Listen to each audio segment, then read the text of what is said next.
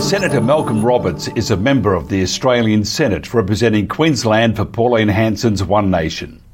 The Senator recently wrote to the Prime Minister Scott Morrison and the Queensland Premier Anastasia Palaszczuk demanding answers to numerous important questions surrounding the government's management of the pandemic. Senator Roberts' letter notes that government actions and inaction have torn apart businesses, employment and the economy, as well as marriages, families and communities. Of particular concern is the mass coerced injection of a provisionally approved vaccine that Health Minister Greg Hunt described as the world's largest clinical vaccination trial. Senator Malcolm Roberts, great to see you once again.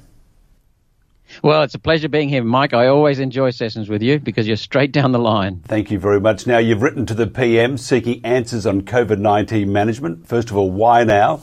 I believe you have some very interesting death figures. Yes, here's the letter. It's a 6-page letter. Can you see that? Yep. It's a 6-page letter and it's got 7 attachments. Now, it's a total of about 65 pages, something like that. The 7 attachments deal with, first of all, the data on COVID, which has largely come from the Chief Medical Officer for the federal government. The second attachment is on the vaccines, the injections. The third one is on the alternatives or the complementary alternatives to the injections. The fourth one is on the lockdowns. The fifth one is on the restrictions and their impact, and also on the proper management of it as shown by Taiwan. The sixth one is on the conclusions, and the seventh is on solutions. So why now? Very simple. We've got the data. And also, significantly, people are waking up. It's now possible to ask questions. In the first 12 months, it was very, very difficult to ask questions. On the very first month, our first day of single session in the Parliament, passing the government's coronavirus COVID measures, I actually stood up and said, because of the tens of thousands of deaths overseas, we're going to just pass them through, let you get on with the job. We want you to get the data. We want you to then make a solid plan, and then we will hold you accountable. I said that again in August when we passed their in April 2020, and when we passed their JobKeeper package. And we then started holding them accountable the month after, May and June. We had to do it very carefully, Mike, because the media, anti-social media, the Facebook, Instagram, and so on, YouTube, were against us and shutting us down. We had to be very, very careful what we said, and certain things were banned, like the Iver medicine. And so we had to be very, very careful. It was difficult to wake people up. We saw that we couldn't attack the government and hold them accountable. It would be seen as attacking the government, and they're going against the national interest. So until the people woke up, we had to be just very careful how we did our job. So we held them accountable, asked questions, spoke truthfully in the Senate, but we had to be careful. Now that the Victorian government, the Queensland government, the New South Wales government have gone right over the top, people are going, hell, what's going on? People are waking up, and they now expect us to be very assertive and aggressive in our questions. And so now is when we have the opportunity to actually question what's going on with the government. And as I said, we have the data, and I've extracted the data in Senate estimates questions in March this year and May, June this year. So that's what I'm sharing in the document. Now, with regard to the death numbers, the deaths show us that there is no pandemic of deaths, Mike. None at all. There is no pandemic of death. The first thing that comes with a pandemic, a true pandemic, is an increase in the total deaths. No such thing here. So some people might say, well, hang on, we've had lockdowns. Of course there's no increase in deaths. But the same applies all over the world. Globally, most nations. What about Sweden? Sweden didn't have any lockdowns at all. Sweden did have an increase in deaths. But that was probably deaths brought on earlier because of the virus, people who had comorbidities. What we're seeing now is Sweden walk gradually up the curve in terms of having lower mortality rate, and they're reverting to their mean in the number of deaths. There is no pandemic of deaths. That's the first point. The second point is that when you look at the actual death figures reported in this country, there is an average, a running average for the last 5 or 10 years. I can't remember what it is. And then there's a range above and a range below, a band. Annually, those figures, they vary. They get high in the winter and low in the summer, and they vary. And so, but the figures will, for any year, will stay within the band. Something unprecedented has happened since the start of these injections, the COVID injections. The number of deaths has gone above the normal band. This is unprecedented. It can't be COVID because we know the numbers there, they're low, very low. It can't be car accidents because we know there's been less car mileage, less car miles driven, fewer accidents. It can't be suicides, although there's been a dramatic increase in suicides. The total number of suicides is fairly low. It's not an increase in other deaths due to other illnesses.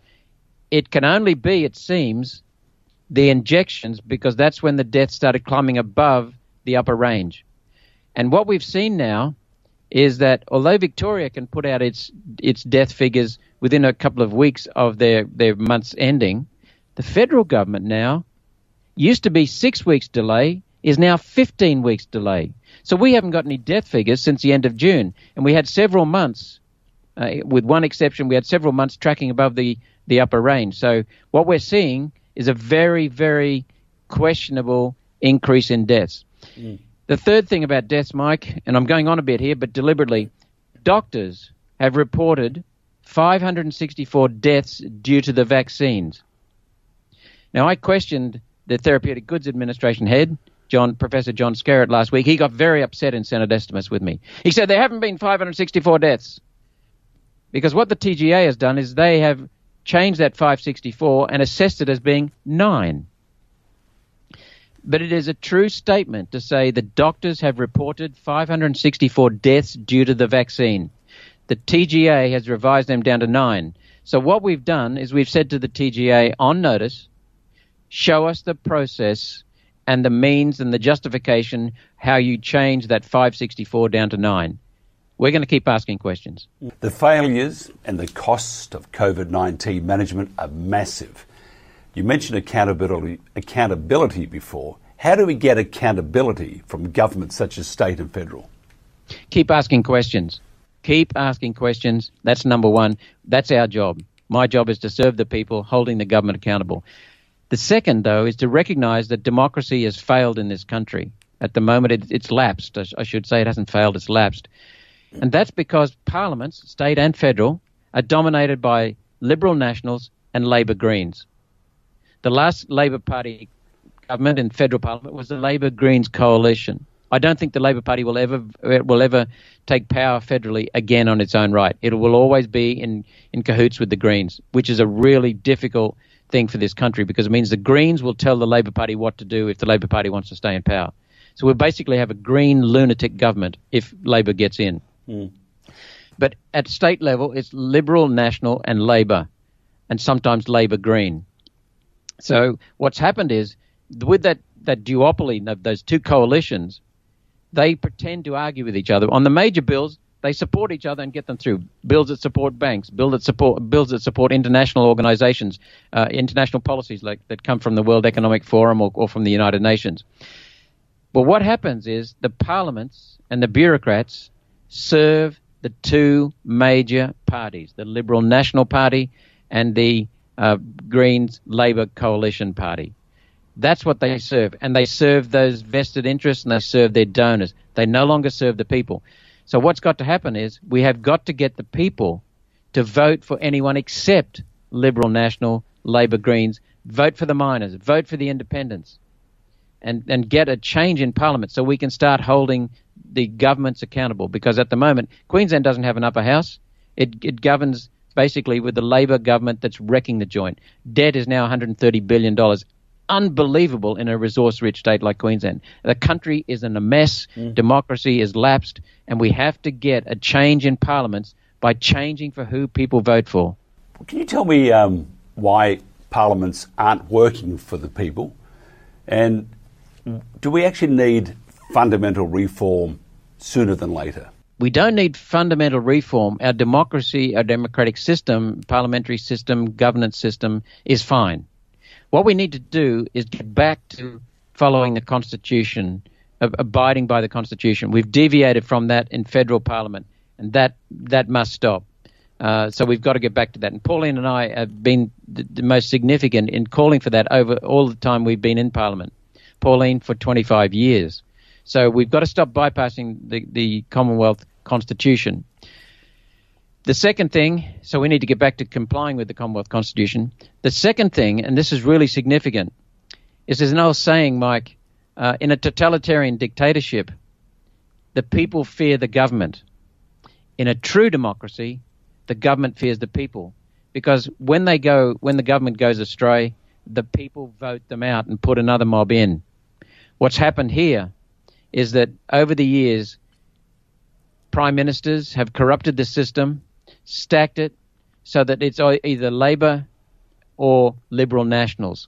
And that makes it very difficult for a third party to rise. Malcolm Turnbull went into bed with the Greens to make the latest change in Senate voting. That was to hit the minor parties. And what you'll see is that we barely just scraped through that One Nation. So we've got a foothold on the other side of the door in Parliament. All the other minor parties are getting shed because of the way that the voting is now occurring. We've also seen John Howard brought in cahoots with the Labor Party, compulsory preferential voting. It used to be optional preferential voting, and we don't have time to go into that now. But that is true preferential voting. That is where the voter decides who they vote for. Compulsory quite often ends up they must vote for the Liberal Party or the Labor Party. So what we've got to do is get back to optional preferential voting. We've also, though, got to get the voters to make sure that they fulfill their responsibility. Don't vote for the Liberal Nationals. Don't vote for Labor Greens. Vote for minors and independents. Because when we get a change in Parliament, you'll have people who are not beholden to the donors, because we don't have large donors. We have grassroots donors, people who give up $5, $10, $50. We value that, but we don't have a lot of money. So instead of the Parliament being run by money, it'll be run by the voters. And that's what's really important to understand. Mm. Oh, and by the way, I introduced a bill for election integrity. It had two aspects, voter ID. Labor Party absolutely spewed on that one.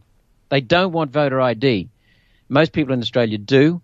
And we also proposed an election audit before the federal election and after the federal election.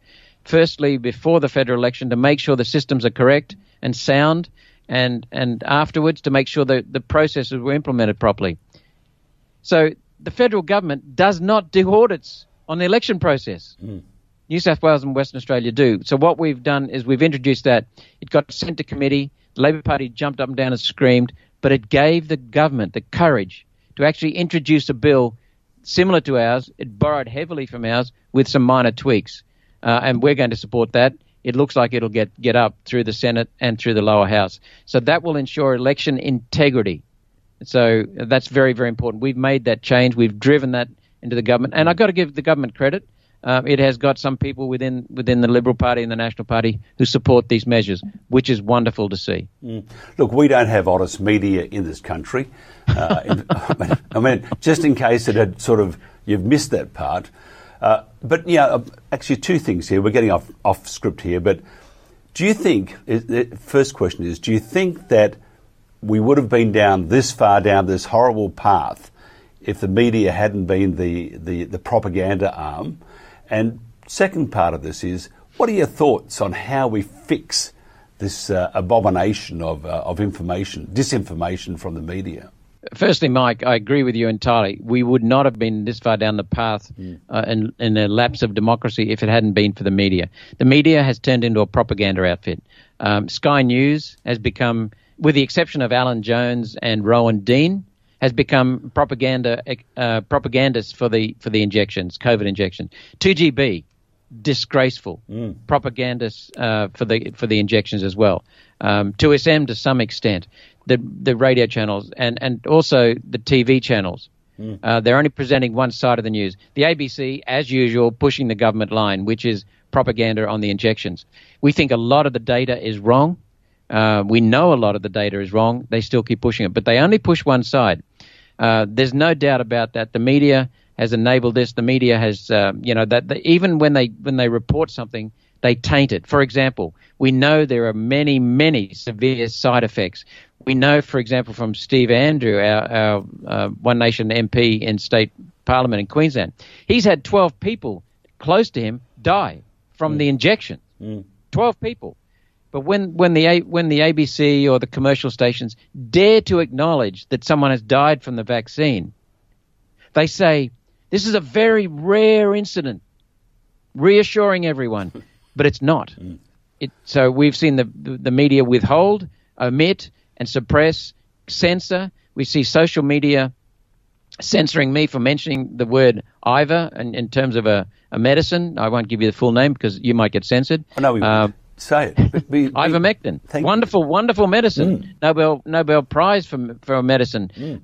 One of the World Health Organizations, a crooked, corrupt, incompetent, dishonest organization. It even admits that ivermectin is one of the top 100 drugs ever. And we know that it saves people. We know that it cures people from COVID very, very quickly. We know that it's a prophylactic, preventing the spread of the virus. The vaccines don't do that. They can't stop you getting it. They can't stop you spreading it. But ivermectin does. And ivermectin cures very sick people with COVID. We know that. It's ended the virus where it's been used properly. So ivermectin is not allowed to be mentioned. We've talked about the Therapeutic Goods Administration trying to suppress my voice when I've talked about ivermectin and threatening me. So what do we have to do with that? Well, we have to do three things, I think, that I can come to mind straight away. First of all, listen to the independent media, like yourself. Listen to podcasters. Listen to people who are telling the truth, who are bringing experts in, who are bringing in politicians. I'm no expert, but I'm well versed in many of the things that are going on, and I will speak up for the people. We need politicians to be given an access to that kind of voice. So thank you very much for what you're doing. I mean, it's marvelous, Mike. And there are many people like you. There's an increase in independent media. We've got the legacy media, mainstream media pushing the crap. We've got anti-social media pushing the crap. We've got independent media holding the line.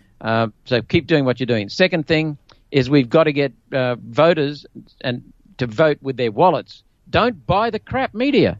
Don't buy it.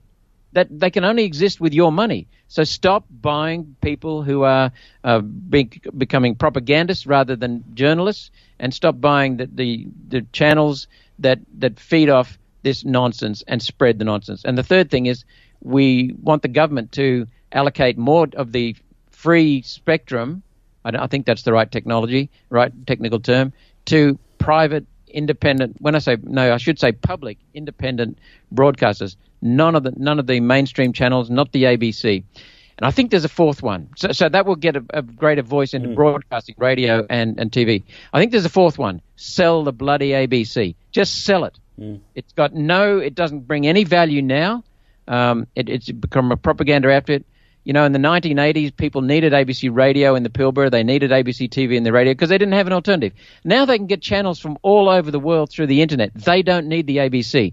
The ABC needs to be kept for some of its emergency work that it does. It does a very good job there in the rural sector. But apart from that, it does bugger all, does a lot of damage. We need to sell the ABC. I totally agree with you there. And maybe even news.com.au under the auspice of Murdoch. It used to be a fairly straight down the line resource, but no longer. It's just this bad opinion.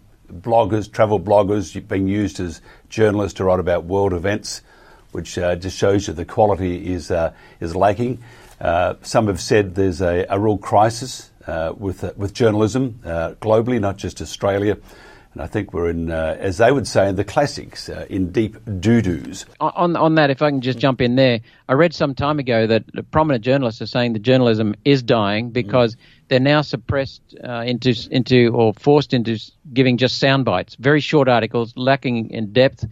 Also, they've been squashed in terms of the impact of social media, and so they've been under a lot of pressure because the legacy media is now constrained in its market size, and so that's put the pressure on journalists. They've sacked a lot of journalists. Journalists now have to rush things through rather than investigating them.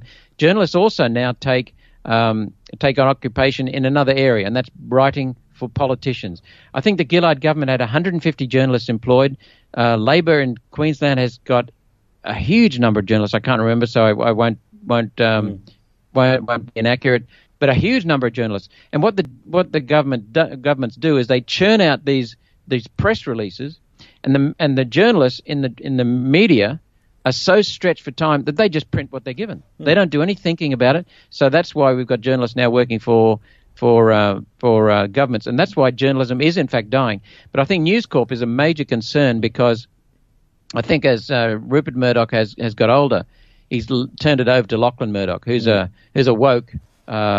Wants to be in cahoots socially with the right people. And I think Rupert Murdoch was very, very competent. He certainly looked after Rupert. He certainly had influence on politics and determined who was the government quite often in this country. But he did that for his own benefit. Lachlan Murdoch, seems to be changing the Australian, which used to be a fine paper, to becoming a woke paper that just reflects what the UN wants it to do. It even said words to that effect, basically, when it came to changing their climate coverage in the last few months. They said they would push Glasgow. I mean, that's disgraceful.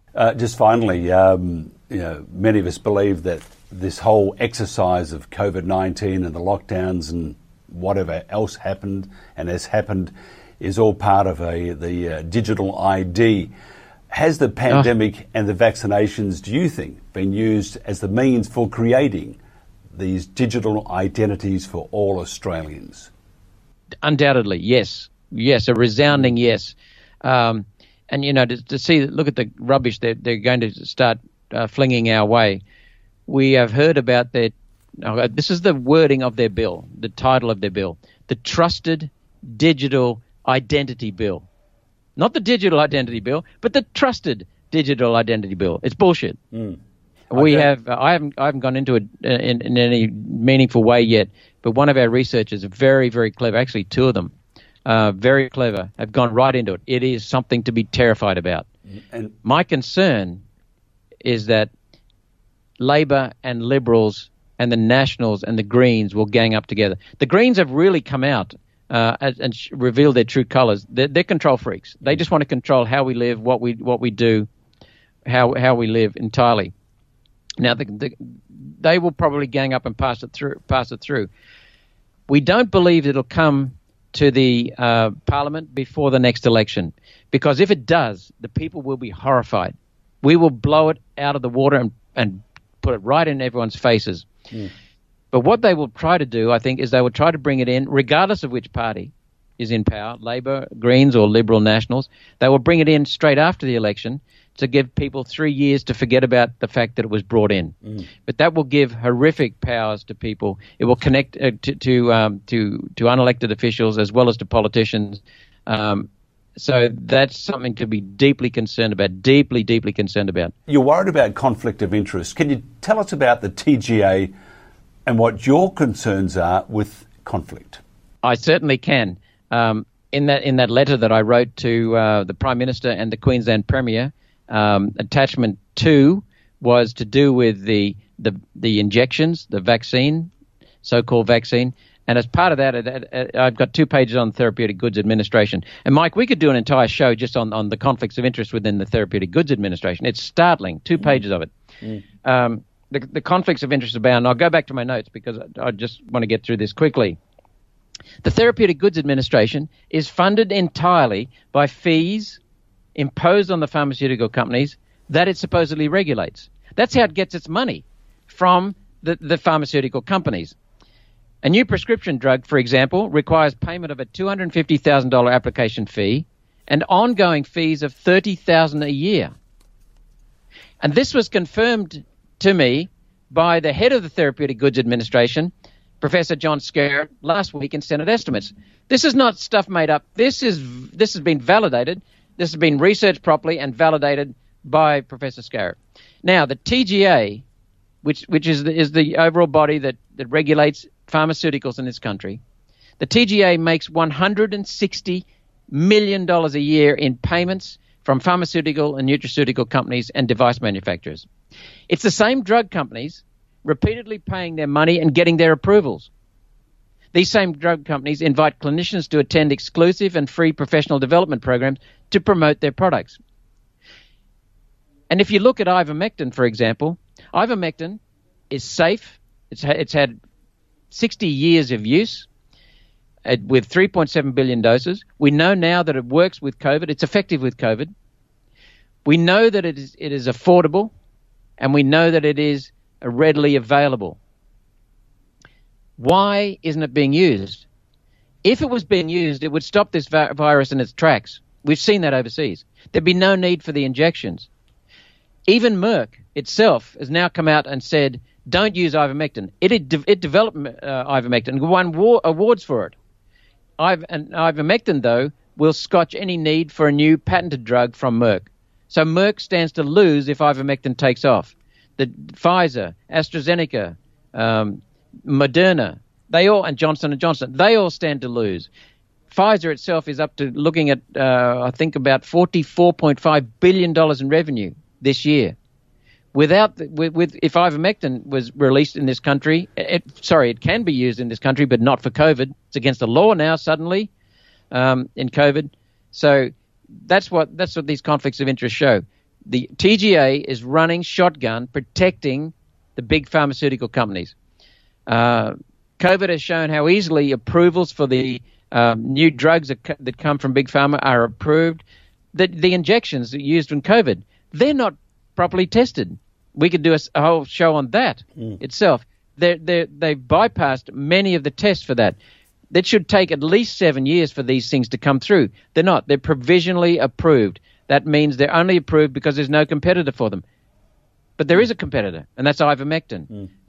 We have a document containing 32 pages of conflicts of interest for the medical professionals on the TGA's expert committees that review drugs and recommend approval. 32 pages. The people signing off on new drugs at the TGA are too close to the drug manufacturers, personally and financially. They've literally worked for these companies. All the injections, the booster shots, and new daily pills like Pfizer's Sotrovimab have been given temporary approval. All have high profit margins. That approval, as we know now, comes from Freedom of Information requests, was based on drug companies telling the TGA what the field trials revealed about safety and efficacy, and the TGA believed them. They haven't done testing in this country on it. They haven't done testing properly anywhere in the world on it. In just a matter of months, they've provisionally approved it. So you can see, why didn't the TGA stringently review and personally cite the safety studies for vaccine approval when they're part of an unprecedented government mandate process? I mean, we're not only... Look, I'm in favor of medicines that are tested, proven safe, effective, affordable, and readily available. These vaccines are none of that. They're none of that. These vaccines have bypassed the normal testing procedures. They are not fully proved now. But what's even worse, it's bad enough for someone to say, here's an untested or only partially tested drug, to release that. But to then force people to inject it into them, that is inhuman. It's insane. It's immoral. And so we're now doing an untested... Hell, I can't say it any better than the health minister, Greg Hunt. The world is engaged in the largest clinical vaccination trial. The world is engaged in the largest clinical vaccination trial. It's a trial, untested, unproven, risky. We know there are massive side effects, adverse effects overseas. They're being recorded. We know that they've killed 36,000 people in Europe and America, just recorded ones, and we think the number of recorded deaths is low relative to the total number of deaths from these injections. It's immoral. Malcolm Roberts, you're fired up. I can see what quarantine does to you. I'd hate to be there with you. How many more days do we have to go? I have another 10. Wow. I won't talk to you until after then.